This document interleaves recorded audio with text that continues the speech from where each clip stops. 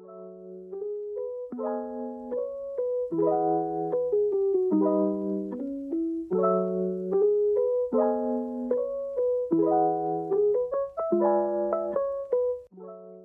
everybody, this is Yongton from the Council on International Law and Diplomacy, and you're listening to Wacana Malaysiana, the show that propagates, explains, and shapes your thoughts with our ideas.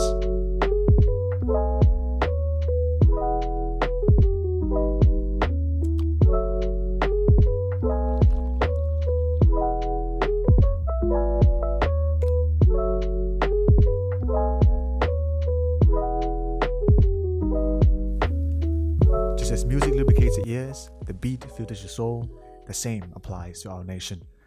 It is spiritual love that strengthens this nation. It is philosophy that lubricates its purpose. To our listeners, today I represent CILD Center for Asiatic Affairs, or Pusat Pengajian Hal Ehwal Asiatic, an established department that pushes forward a philosophy CILD is pioneering on a face-to-face basis. First and foremost, I'm here to welcome all of you that tuned in to our first episode.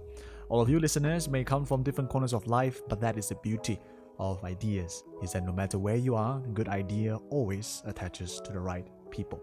And as a general information, for those interested to know more about CILD, we are available at Instagram known as CILD Official, Facebook known as Council on International Law and Diplomacy, LinkedIn with the same name as Facebook, and lastly cildofficial.com as our official website. Wacana Malaysiana, the title of our podcast, is our audio medium in planting such seeds of thought in the Malaysian fora. It serves as a spreading mechanism and also plays a calling role to all Malaysian thinkers that are captivated by the philosophical preface which we will be introducing later, that desperately requires bright thinkers to strengthen it with substance, influence, and the courage to define something new. So to all listeners, today's episode we will be divided into 3 segments, which I will highlight the chronological process of CILD from its inception to today's stage, where it now serves itself as a masterminding entity of a new national philosophy for Malaysia.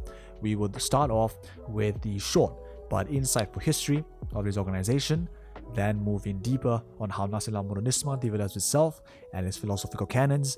And speaking of philosophical canons, we will then discuss the recent work produced by CFA, namely the 3-corner theory that serves as the international outlook of as a national modernist. Considering that this is our first episode, we intend to keep it general, simple, yet insightful for our listeners. So without further ado, let us begin.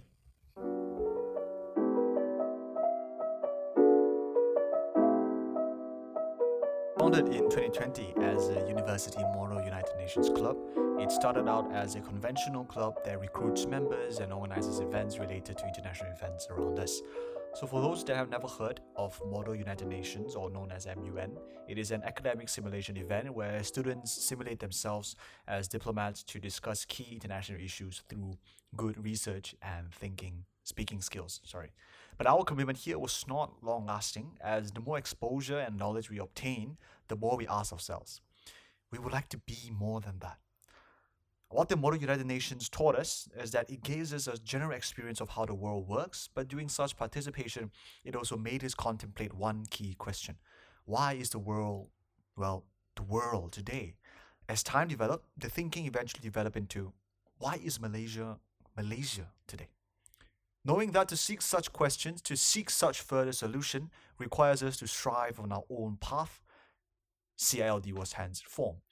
But this is not the end of the story.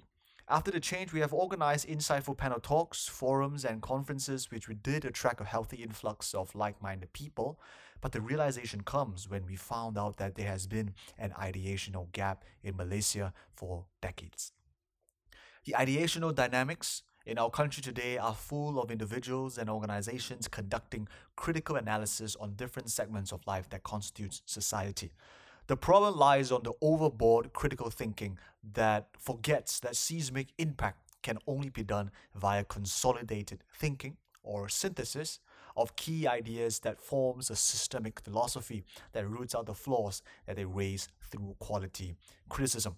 But despite this obvious fact, today's civil society is still stuck at issue-based advocacy and piecemealism without realizing their ideational fragmentation and criticism without intellectual foundation, it also contributing to the collective demise of potential national greatness. People no longer strive for speculative courage, but pragmatic cynicism. Noticing such risks, CILD proceeds to reform itself internally, setting its organizational goal as a think tank but under our own definition, and that is the masterminding entity that attracts courageous thinkers to conceive, to consolidate, and to inject new grandiose ideas that foundation a stronger Malaysia, one that is nationally united and capable of exerting strength in the international arena. And because of this, what we are discussing today in Wacana Malaysiana is the implementation of this reform CILD and the official direction this organization will be undertaking due to such problems that we observe. So let's move on to the second segment.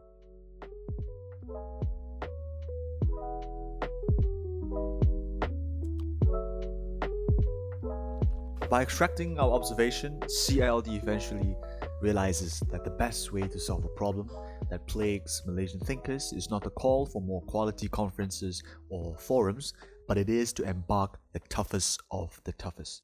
That is the conceiving of a new consolidated idea. The keyword lies in the term consolidated because bringing out ideas is not the difficult feat. It can pop out wheresoever, whensoever, and howsoever.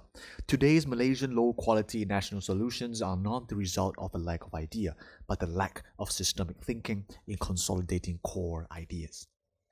Then filtering out the trivial ideas, then finally conclude such process with a new intellectual package, or as the German says it, Weltanschauung, meaning worldview, or bahasa Malaysia, duniawi. Nasional Modernisme basically is an uncompleted intellectual package that is currently undergoing the process of consolidation and filtering trivial ideas. Some people call it a doctrine, philosophy, or theory, and ladies and gentlemen, they are all correct. Nasional Modernisme is a result of CILD's belief in thinking macro through Dow 2020, and this philosophy witnessed its birth when we fused our international and national observation on our beloved nation. Hence, we add another sentence to our belief that is a courage to define. So in terms of the pioneering spirit of Nasional Modernisme, it came from the result of thinking macro and bearing the courage to define. In terms of its philosophical rationale, ladies and gentlemen, to all my listeners, let us stop consoling ourselves and tackle the hard reality. Malaysia today is not a nation. We are only a state. Our current status as an upper middle income developing country is a result of institutional strength supported by professional bureaucrats. But Malaysians, ask yourself today, 64 years on, we still rarely possess traditions, symbols, or historical memories that could stir a common resonance to it. Divided by our educational system, divided by languages, divided by ethnicity, the slogan unity in diversity is nothing but a facade. A pat on the back to those with low standards of what a nation should be. We don't resonate with the same symbol nor tradition and understand historical memories from completely different cultural ecosystems to the extent most of us are Malaysians by registrar, but a stranger by soul. As a result, even if Malaysia produces remarkable individuals from the bottom up, such talents only represent the specific cultural world limited under racial and religious identities rather than national. To my listeners, a low national recognition not only brings the dilution of intangible things, but it affects economic performance significantly. If we want a nation that only commences basic economic activities that need no creative faculties or an innovative spirit, sure, throw away Nasional Modernisme today. But no, we want a stronger nation, to foundation a country where growth comes from innovation, where one moves beyond mere usage of things to being creators and innovators, requires a foundation of resonant national identity and strong acceptance to it. This is to precondition a coherent landscape that breaks away from factor accumulative growth. Today's dissonant social worlds, with the excuse of multiculturalism, only fragment economic markets, where employment becomes race-based, business proposition becomes racially targeted, social narratives solely catering to racial, religious identities, shrinking an already small 30 million population into micro markets, constituting Malaysia's contemporary problem known as the middle income trap. So do not tell me to just forget these issues and focus on making money, build a family, retire, die. Because to live under such a society where the yearning for one identity known as Malaysia is being laughed at, and you're being asked to return to your racial one, is not a society I want to live in. Lackluster measures on the metaphysical elements of the Nacional creates uncontrolled materialism because the more money is made from it, the poorer the nation gets, because wealth without national identity, its people seeks national strength as unworthy of ultimate sacrifice. Citizens, public officials, legislators, they feel more obligated to their family, region, ethnic groups, religion than to the national community, and therefore divert money towards the former, shrinking society's moral obligation purely on an interpersonal basis, leaving the nation to dust, leaving the nation to trash. To my listeners, a state without a nation inevitably loses the why of its action. Something like a workaholic that works hard without knowing the purpose of his hard work. Such a person might gain material success, but the lacking spiritual ideal renders him average, where their contribution is bound to be forgotten upon the death of him. Similar to Malaysia, a state that solely cares about tangible indicators without the national spirit turns cities into mere brick and mortar, turn art into mere paintings within a frame, and culture as insignificant hobbies. To live on a land without spiritual identity strips away any source of sentimental inspiration that sparks innovation and creativity for its people. It turned Malaysian into insignificant beings that holds no unique presence worthy of inserting into pages of human history.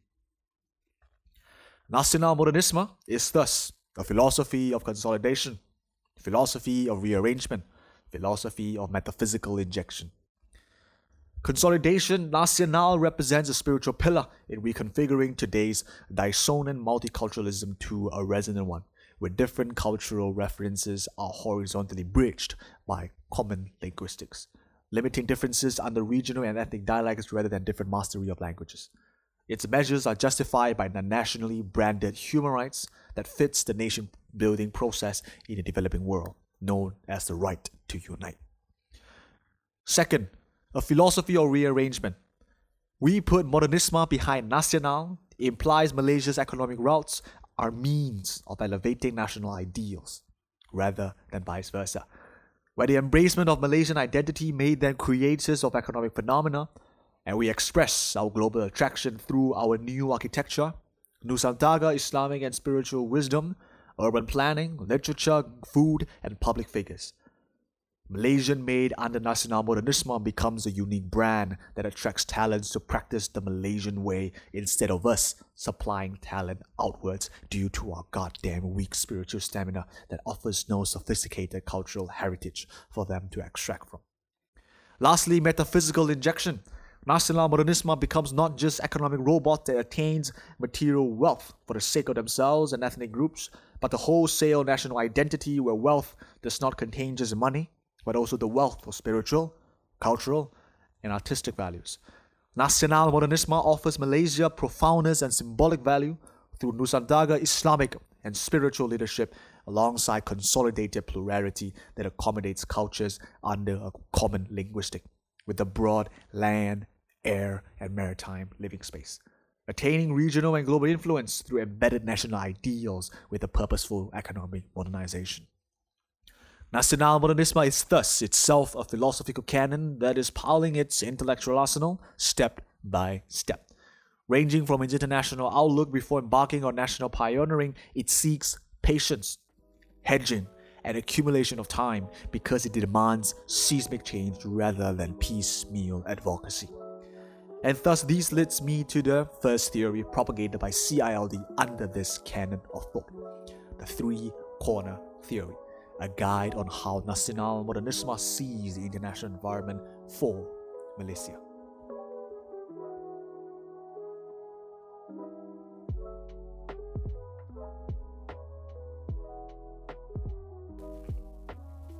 To my listeners, before I continue on our last segment, let me inform you a few public links for you if you are interested in reading the full version of the discussion today.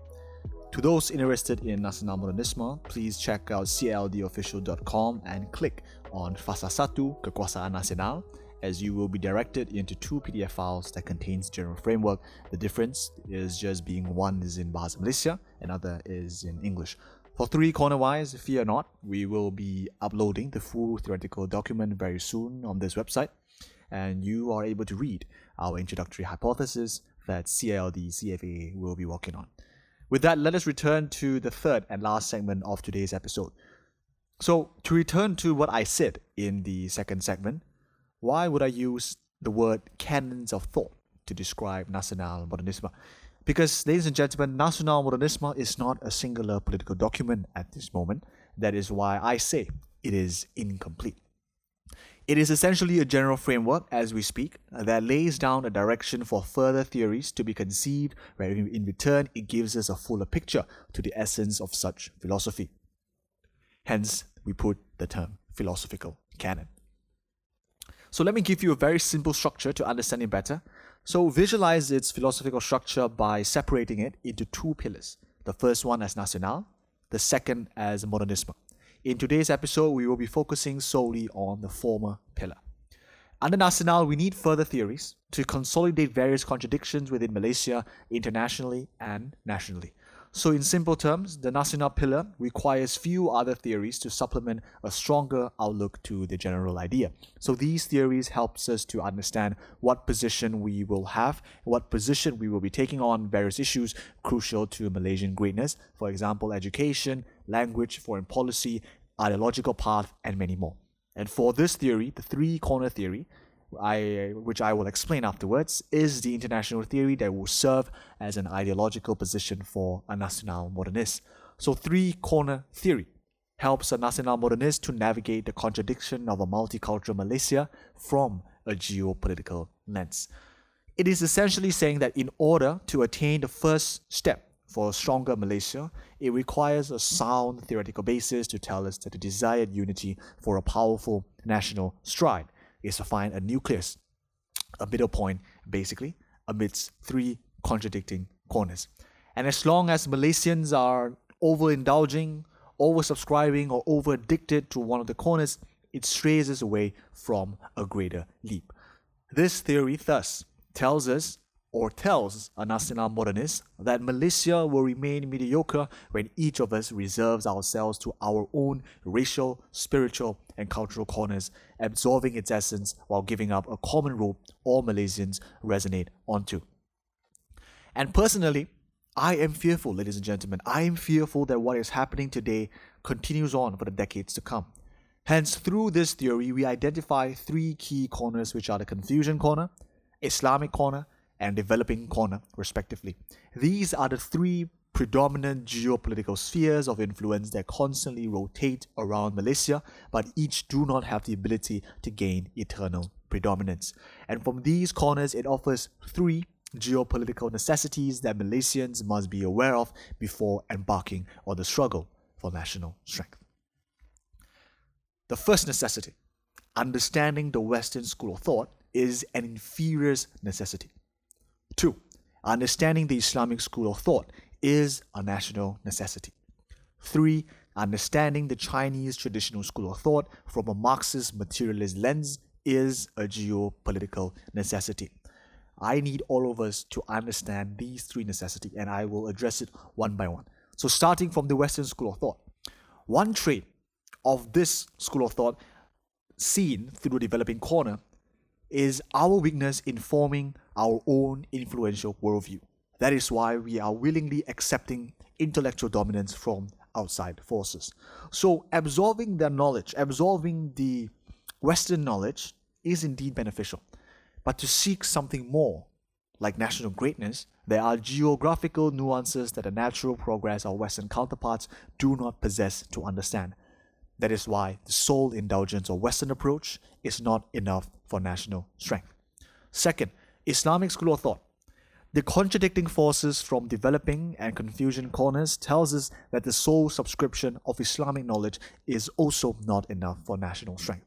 Under the Nusantara theatre, under the Asiatic theatre, our geographical nuances, our historical differences, our demographic differences, our political differences, these are too fundamentally different for us to adhere to just the Islamic civilizational knowledge. That is why the Malaysian intellectual struggle within Islamic civilization must hence be analyzed from the Malaysian three-corner lens. Our theological understanding must thus align with the contradicting geopolitical environment we know as Nusantara, or like I said just now, the Asiatic theatre. 3. For the Chinese traditional school of thought from a Marxist materialist lens, Malaysians' intellectual struggle within the Chinese civilization requires a conceptual model that synthesizes its historical virtues through the ideological perspective. And under such theory, this particular conceptual model that I mentioned must contain civilizational literature, Marxism, Leninism, Maoism, and Western thought. From these three necessities, the Western, the Islamic, and the Chinese Marxist materialist necessity, we then conclude with one statement. He who finds a center between the three finds the national greatness for Malaysia. Ladies and gentlemen, under this three-corner theory, we are essentially, like what I said just now, is to find the middle point. By finding the middle point in our geopolitical environment that Malaysia is fated onto, it is not something that we choose. It is our fate because of the position we are in this earth, right? So we need to find the center between three geopolitical spheres before we go on to a national theoretical movement, before we go on to the national political action, right? So we need to be patient. We need to hedge our time when we talk about issues like education, literature, language, fashion, art, architecture, urban planning, and a lot more.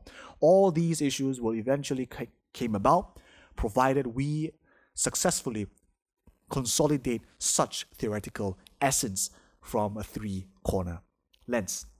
So, ladies and gentlemen, this is the end of our first episode of Wacana Malaysiana, produced by CILD Center for Asiatic Affairs. So, in the next episode, in episode 2, we will go way deeper into the three-corner theory. Today, we just only gave a very brief explanation on what three-corner theory is about. But for our next episode, we will go in deeper. We will provide a historical analysis on each corners, a chronological analysis of each corner, political analysis, theological analysis, and many, many more. It is only with such intellectual inquiry, it is only with such analysis, then only we strive to set up a path. That is the difference that we are making. We are not just here to provide empirical analysis, we are also to go one step further, is to have the courage to define something new. And of course, when it comes to defining something new, there are of course certain inherent risks. And for that, we have only one sentence to give. To my listeners, every revolutionary idea was once an antithesis to a thesis. What renders its successful replacement always lies in its internal righteousness, nobility, bravery, and most importantly, the undying love for the betterment of its people. Thank you very much to my listeners. This is our first episode of Wacana Malaysiana. My name is Yongzhen, the host for this show today. And lastly, think macro and bear the courage to define. Thank you, everyone.